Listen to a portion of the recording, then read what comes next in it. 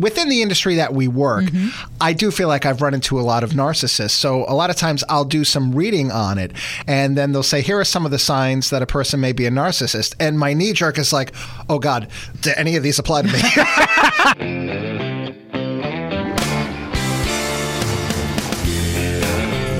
Here we go, Coping on the Couch with Courtney and Brian, episode 85. Courtney Kelly, a mental health therapist. I, Brian Mulhern, a longtime mental health patient. And as we were sitting here last week preparing to do episode 84, Courtney, I stumbled upon an article about covert narcissism, kind of the undercover narcissist and how you can spot that person if you happen to be in a relationship with them. Now, we have covered narcissism in the past, and a lot of times I would say it tends to be overt. But the whole thing of the covert nature of this is what interested me. I can imagine it doesn't only apply to narcissism. I'm sure it can apply to some other issues.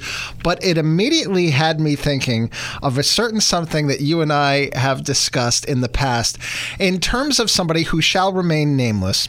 But it is a country music artist who we have met and interacted with.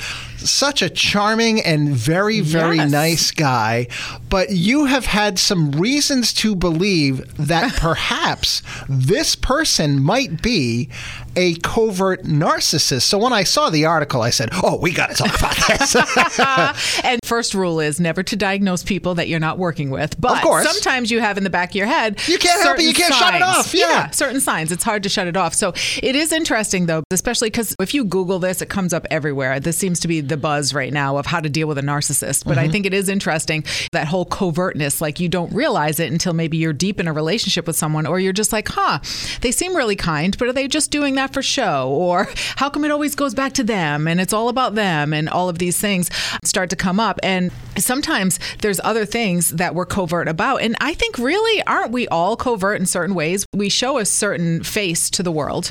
And sometimes there's other things that we are burying that we don't want to acknowledge as part of ourselves. So sometimes I think we all have this quality. And I do find that with clients coming in, sometimes this happens. Their presenting problem, as we would call it, may be one thing, but into the therapy we go, and sessions in, we start to realize maybe there's some other issues going on that they weren't either aware of or didn't want to bring forth. So you're saying that this covertness isn't necessarily intentional. Right. It can be a subconscious thing because I'm guessing maybe on some level, you might not want to believe that you are what you are, in fact. Right. So maybe you're trying to bury that too. And then if somebody else figures it out, they think that you're purposefully hiding it from them. And then there's that butting of heads, and that could cause even more problems. And maybe it's not that you're trying to hide it from them so much as hide it from yourself. Right. You don't want to acknowledge, because it is hard, right? I mean, there's certain traits. I think we all have, there's the light and the dark in all of us. And we all have traits that we want to disown. We don't want to take on. But I do work with people around this when they're ready, because this can be difficult work, because sometimes people don't want to see that in themselves because of the ego, right? The ego comes up and says, well, I'm right, so you're wrong. And so, no, it's not my fault, it's yours. How narcissistic! So it's very difficult. I have to tiptoe. But for some clients, they're ready to do some of this deeper work. And a lot of the stuff has to do with shadows, which is our darker sides that we don't want to acknowledge. But if we don't acknowledge it, it can control us in certain ways, and it can add problems to our life. You know, it's funny in terms of this covertness, and to bring up the narcissism thing again, I'm kind of fascinated with the whole narcissism thing, because within the industry that we work, I do feel like I've run into a lot of narcissists. So a lot of times I'll do some reading on it, and then they'll say, here are some of the signs that a person may be a narcissist. And my knee jerk is like, oh God, do any of these apply to me? It's like when you Google symptoms. Right. If you're sick with something and you're like, oh my gosh, do I have this? So then you start doing the checklist, like, am I a narcissist? And maybe covertly, I don't even know that I'm a narcissist. It's so covert, I have no idea. And it is. I think that's one of those things. And that's why it can be helpful to go to a professional and really talk about it. And a lot of times when you're concerned about it, you might not actually have it. You know, like if you're really empathetic to others and you're really caring about how others feel, then no, you may not be narcissistic. But aren't we all in some some ways. We might just think about ourselves, and sometimes it comes out in certain ways, but we are not narcissistic per se. And this is why they say, too, even with physical ailments, you should never go to WebMD. I saw Ricky Gervais on The Tonight Show earlier this week, and Jimmy Fallon asked him, are you a hypochondriac? And he said, yeah, I think I am, because anytime I have something wrong with myself, I Google it to see what the symptoms are, and I won't stop reading until I get down to cancer, just so I can completely and totally freak myself out, even if it's like 40th on the list. Exactly. And that's why you need to go to a doctor to ask, hey, is this what I fear that it might be? And the same thing when it comes to your mental health with a therapist. Absolutely, because we can sit there and do checklists with you. We can ask you different things, different stories of things that have happened in your life, and get an idea of what's happening interpersonally. It also may be because other people in your life have some strong personalities and are manipulating you to believe that you are the wrong one all the time. So sometimes we have to tease that out and see exactly what's going on. But like you said, with narcissists, a lot of times they have that big sense of importance, like everything should revolve around them. They may be very envious of others or believe that other people are very envious of them. Sometimes people, it will look like they're very confident, but sometimes they're actually really insecure. And that's why they need all this praise all of the time. That preoccupation that can get in the way of their relationships.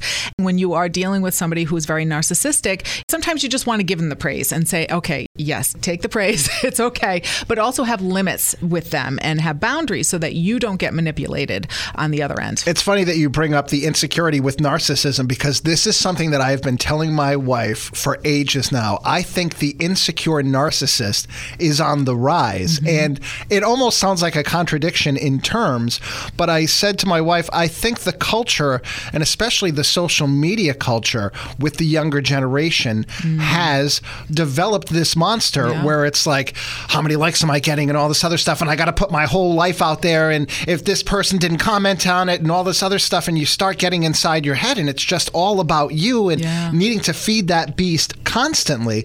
But the other thing that I wanted to ask you too, in terms of the covertness, and it may not just apply to narcissism, it can be in some other areas. As we do here on the podcast all the time, we try to look at things from the patient's perspective and the therapist's perspective. And the question that I have for you is, when you encourage people, hey, don't Google what is wrong with you, come and see me. When somebody does come in and they fear that they might have a problem, and maybe it's something else, but you figure out that it is another thing. And you have to reveal it to them, and you say, you know what, you are a covert this, that, or the other thing.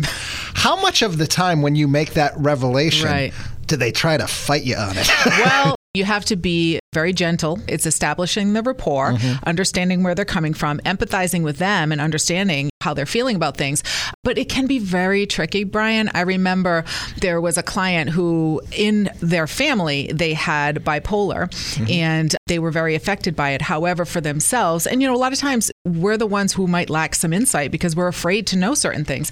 This person, this was many years ago, but I'll never forget it. They came in, and when I was kind of assessing them, a lot of times when people, if they're bipolar and they present as depressed and the doctor puts them on an antidepressant, if they don't have a mood stabilizer to go with that, it can send them into a manic episode. So we had discussed that they had that previously, and there were some things going on with that. And I said, ooh, that's interesting. Like sometimes you have all of this energy and you do all of these things and you're impulsive. Oh, yeah, I'm on top of the world and I don't have to sleep and all these kind of things. But the person was not ready to hear that they had bipolar. And it was pretty clear that they kept getting misdiagnosed as depression because that's what they kept presenting as. So when I had to discuss the possibility that it's in your family and these are presenting symptoms, the person didn't really want to go there and they weren't ready. And sometimes we plant the seeds so that they become ready sometime, but shortly thereafter, they really weren't coming back to therapy. And that can happen sometimes. That's a diagnosis I think that nobody would want to hear. So I get that one. And I feel like there's a lot of stigma associated with that. But that's also part of the process of therapy, is to eliminate those stigmas and make you feel okay about yourself. And one of the benefits, because I've gone to therapy for so long, I think there is initially a fear for people. They don't want to know what's wrong with them.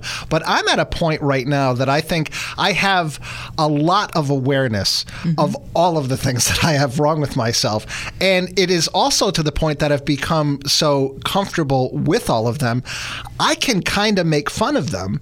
And the good news is, that might be a coping mechanism to a degree, but the good news is if you know what is wrong with you, you can work on those things. Right. It's like what they say with alcoholism. The first step is admitting that you have a problem. And then once you recognize what that problem is, what can I do to fix this? Right. And that's why you should never be afraid to find out what's wrong with you. And that's the thing. For that one person, I've had a million other examples of people that we were able to walk through it, do a lot of education, and help them to get comfortable with things to say, okay, what can I do to help myself? And so it can really be a great process. But again, you can't expect that everybody's going to be ready at that time to hear some of these things. So we have to go easy. We have to go slowly. But the education piece is so important. I can't tell you how many people I've had come to me who did not understand what anxiety was. They thought they were the only person who suffered from this. And breaking it down and telling them all about where it comes from, and people, especially who have been through trauma, and how your body is actually acting in a way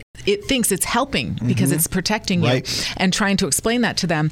To me, the education piece is so vital, because once you understand that you are not alone in this, that it can be very common, a lot of these things that people deal with, and that there's a lot of tools and medication and different things that you can do and resources, then they feel much better. But it is scary, of course, and I always try to put myself in their shoes, that this is a scary thing to be talking about. Never would I be flippant about it and just be like, oh, you got this problem. Well, no, like, let's discuss this, let's assess this, and let's go slowly. Two things that I want to say about that, because two of the things that I went into therapy for in the first place was depression and anxiety. And while I felt like I knew what both of them were, I definitely didn't know how to address both, and especially the anxiety. That to me was the biggest hurdle that I needed to clear. And I will tell people, and I've mentioned this before, but it's worth mentioning again, the Bible for me that really got me to understand what anxiety was and educate me and teach me how to deal with it is Feeling Good by Dr. David Burns. Oh my God, that book literally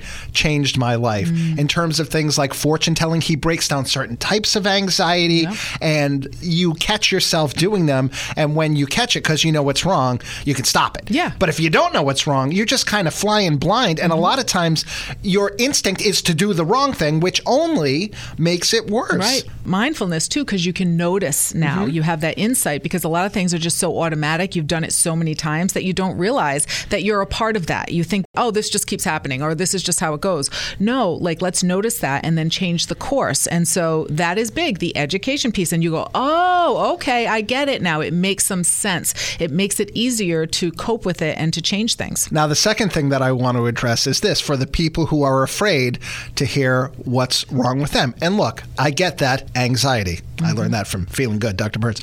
But what I want to say is, if you want to get a feel for how to deal with somebody telling that you have something wrong with you, get married. You and I... And then you'll get used to it. Had an example, and this is kind of a baby step of how I work with my wife, and it's also how I've learned to work with the therapist. We had a discussion on our radio show earlier this week about how every Thursday night I sit there and I suffer through. Try. And just like that, it's the new Sex and the City reboot. Now, normally, I would never have done something like that in my past. I couldn't tolerate it. But one day, my wife said to me, hey, you know what? You're kind of hogging the remote and controlling what both of us watch all the time. And I don't necessarily want to watch what you want to watch all the time. Are you narcissistic with the remote? It's all about you, Mulhern. Let me Google it. I'll let you know. So what I did was I could have taken that in one of two ways. I could have felt very insulted and then lashed back and started a fight and made things worse and lived in denial and continued to do these things that were wrong, and then maybe end up divorced if I continue down that path, doing all of these unhealthy things. Or I can listen to that person and say, well, does that actually have some merit? Yeah. And I think I learned that from therapy. I'm like, you know what? She is right. I do force her to watch a lot of things. Because a lot of times I don't even ask. I just assume, she won't mind. But thankfully, she pointed it out to me. It's a male thing. Sorry, did I say that out loud? It's true. I'm not going to argue that. But the thing is, that's maturity, and that's how you have to look at therapy. You have to be willing to hear that there is something wrong with you. You have to be willing to accept it or to at least consider it. And I think also working in this industry has taught me how to do that too. Because you know what? Sometimes people have a point, and sometimes, hi, internet trolls, they don't.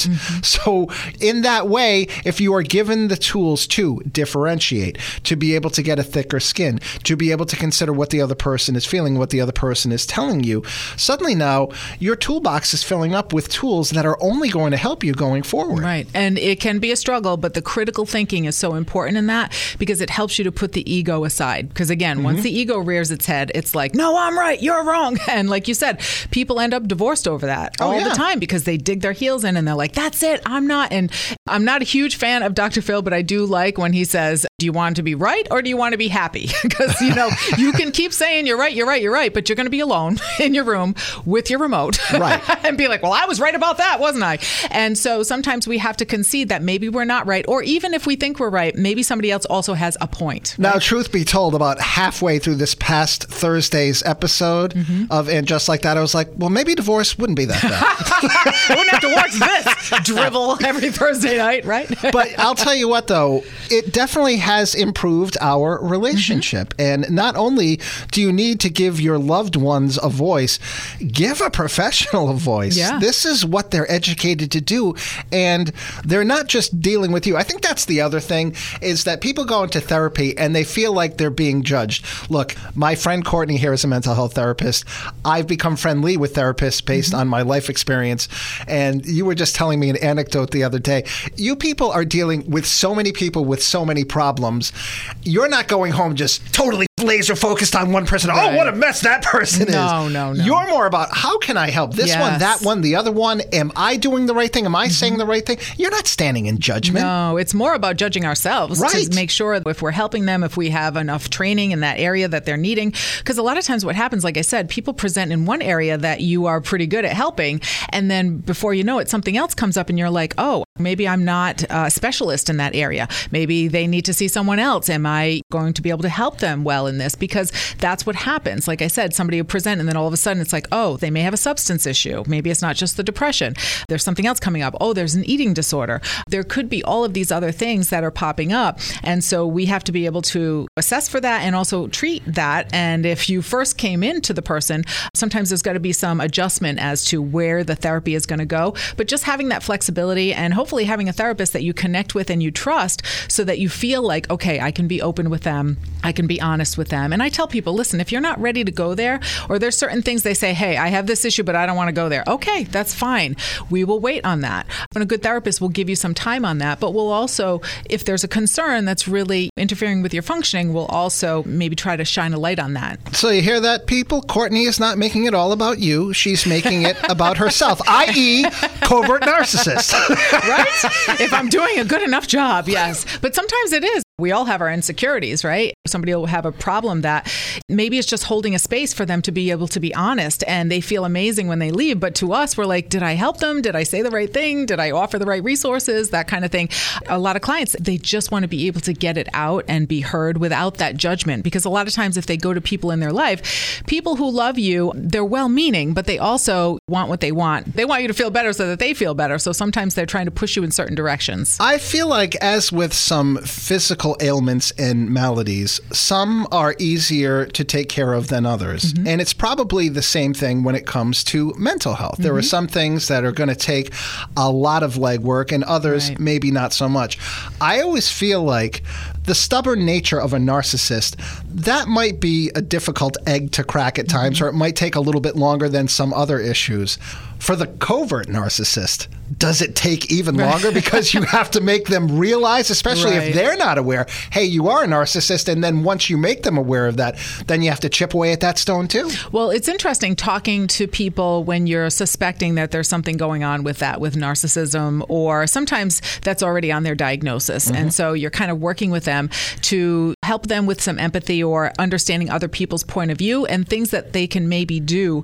Sometimes when people come in and say they can't read social cues and they have a hard time with that, we would try to help them with understanding what other people are meaning when they say certain things or when they present in certain ways, because they don't have that skill set automatically. Something that we just take for granted. We see somebody, we go, oh, they look a little off today. They feeling upset. Someone else, they're not going to see it that way. Well, same thing with narcissism. They may not realize that they're just not being empathetic or understanding someone. So it's kind of breaking that down and saying, well, if somebody's coming to you and they're concerned about something, maybe they need to be heard. Like, how can you give them a space and make it not about you, but just about them? It can be very difficult. You have to be sensitive to it. You can't come in there full throttle, all revved up and coming in hot. With other things too, when we deal with people, that's a big complaint that I hear all the time is interpersonally dealing with people who get under our skin, not just people who are narcissistic. But I always say, like, if somebody really gets you upset or you love them, like they're just so amazing to you, or they drive you crazy, not so much in the middle, but usually on those two ends, it's either something that you really love about yourself and that you really want to see more of, or that you really can't stand about yourself and that you have disowned. Not just so you say, oh yeah, okay, that guy's kind of annoying. But if like every time they come into therapy and they're like, oh my God, this guy, guess what he did? Then I start to say, okay, this really gets under your skin. Is there something here? Now, what I'm thinking is it might be a trait that you have disowned. There might be something in there. Now, how I present that to someone, I have to go slowly because, again, all the ego comes up and is like, what are you talking about? I'm not like them.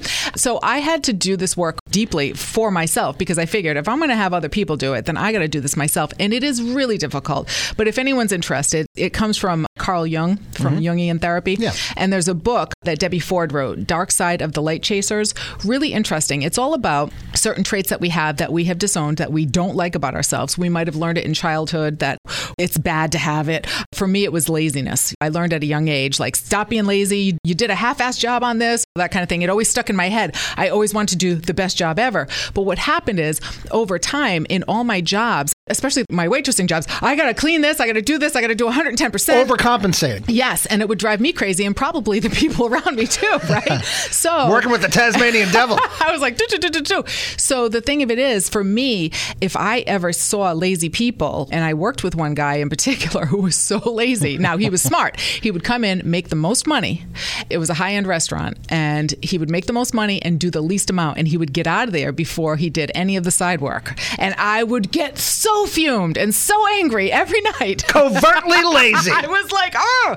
And he would come in on his days off, and where would he sit? In my section. So I had to wait on him. I was like, oh my gosh. So I would get so fumed, right? Did you do stuff to his food? Come on, be honest. No, I did not. But what I did was I said, okay, this guy is driving me bananas. I got to do some work on this. So I did, from the Jungian therapy, what I did was I figured out that he has laziness as a trait, and I hate that trait about myself. So I said, what can I like about him? And I was like, what can I like about him? I was so mad. So I figured out he's really funny. He's charming, right? And then I said, what's a good thing about laziness? And I'm like, there's nothing good about laziness. I'm like, no, there has to be something good about laziness. This is when you split and you talk to yourself. And I figured out it's good to be lazy sometimes, and that sometimes you need to take a break, right? Sometimes you need to put your feet up. And he was very smart because he made the most money and he did the least amount of work. So I was thinking of good traits. You have to give him some credit. I had to. And people who are lazy too, they're a little bit more laid back. Whereas if people are like you and like me, we're a little bit more high strung. We have more stress in our lives. We don't take that time out that we might need. Of course, there's a middle ground between the two, which is where you probably should be. But yeah, you do have to give merit to the other side of that. So I did the work on it. And so he would come in and sit in my section, and I'd be like, okay, take a deep breath. And I would reframe and think, what do I like about him? What do I like about him? And so when he would come in, he would work. And before he would leave, instead of being like, did you do your side work? And get all mad at him. And then, of course, I'm sending that stress to him and he's feeling it and giving it back to me. I started to soften because I started to think about what was good about him. And before you know it, Brian, this really did work because I've done it with multiple people. And I would be like, hey, lazy. And I would laugh and he would laugh. And I go, why don't you do some side work before you leave? And I wasn't upset at all. I was just having fun with him because I found a new attitude with him. And he would chuckle and go, yeah, I am kind of lazy. He's like, all right, what do you want me to do? And before you know it, we were joking around. We were friends and we actually had a good rapport, all because I shifted the relationship. He didn't shift it. I shifted it. So I tell people, if you are able to do this work, and it is challenging and your ego will be jumping up and down and being like, what do you want to talk to that lazy guy for? But if you can do do this work and figure out what it is about you that you have disowned and try to love it again, you don't have to be it, but understand that it has a value, then you can actually project that with the other person and shift a relationship. Because if you change the dynamic, it can't stay the same. So if that were me, and if I were waiting on the lazy person, and I felt the way that you did, when he put his order in, I'd say, oh yeah, I'll get around to it eventually. Maybe. When I damn well feel like it. But I'm telling you, this stuff works, and I have done it with other relationships that weren't going anywhere in my life, and I knew that I needed to do it. And it's very difficult, again, but it can be so rewarding because these unconscious pieces in ourselves that we don't acknowledge. And if we can just shine a light on that, we can be a lot happier. If we can start to wrap up here with an important piece. Now, we've established the fact that if you feel like you have issues, you shouldn't be Googling them. You should go in and you should speak to a therapist. However, Courtney, let's just say that you are somebody, you're perfectly fine. You feel like you have your crap together, but you start to suspect that somebody in your life might be, let's say, for example, a covert narcissist. Right. What advice do you have for that person? Because with your years of training, you know how to finesse the situation. You know how to approach them over time to get that done. If I'm somebody who feels like I'm the victim of this, how do I broach the subject with that person without pouring gasoline on an already existing fire? Right. Well, there's so many things you can Google, and there's so many articles. You can go to Psychology. We can Google that. Yeah, Psychology Today. There's a lot of things about like how to cope with a narcissist and that kind of thing. The first thing I would say is you can get some therapy around it and say, listen, I need some help. This situation, if it's top of mind, then it's causing stress.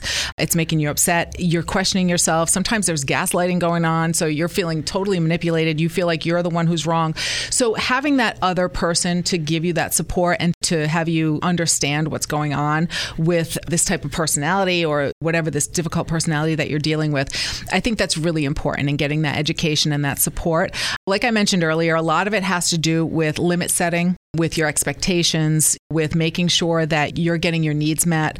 It can be very difficult in those conversations, depending on the person that you're talking to and the type of relationship and all of these things. It is really important to get that help with someone. And I've done that with people, especially when there was issues with couples too, of figuring out referrals for couples therapy, or maybe the other person would be willing to get some help. And how do you broach that conversation with them? So I think it is important to work with a professional and get some of that advice. But like I said, there's a ton of stuff, and there's books out there galore on dealing with difficult personalities in your life and narcissism.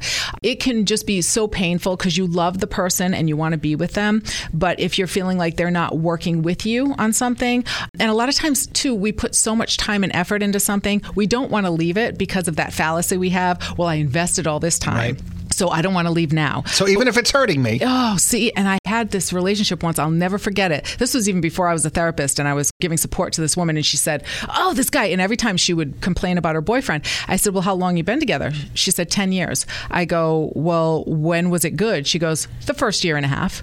I said, oh my gosh, you put in all that time. You put another 8.5 years in. And she said, well, I invested all this time. I don't want to leave it now. Right. I said, you've been complaining for over 8 years about this relationship. But I think that just goes to show you that that's what we do when we invest in something. We want to return. And therapy can help people to also see when it's time to let some of those unhealthy relationships go. We need more people like that in our lives who take the same approach to mediocre podcasts. Oh, the money we could make.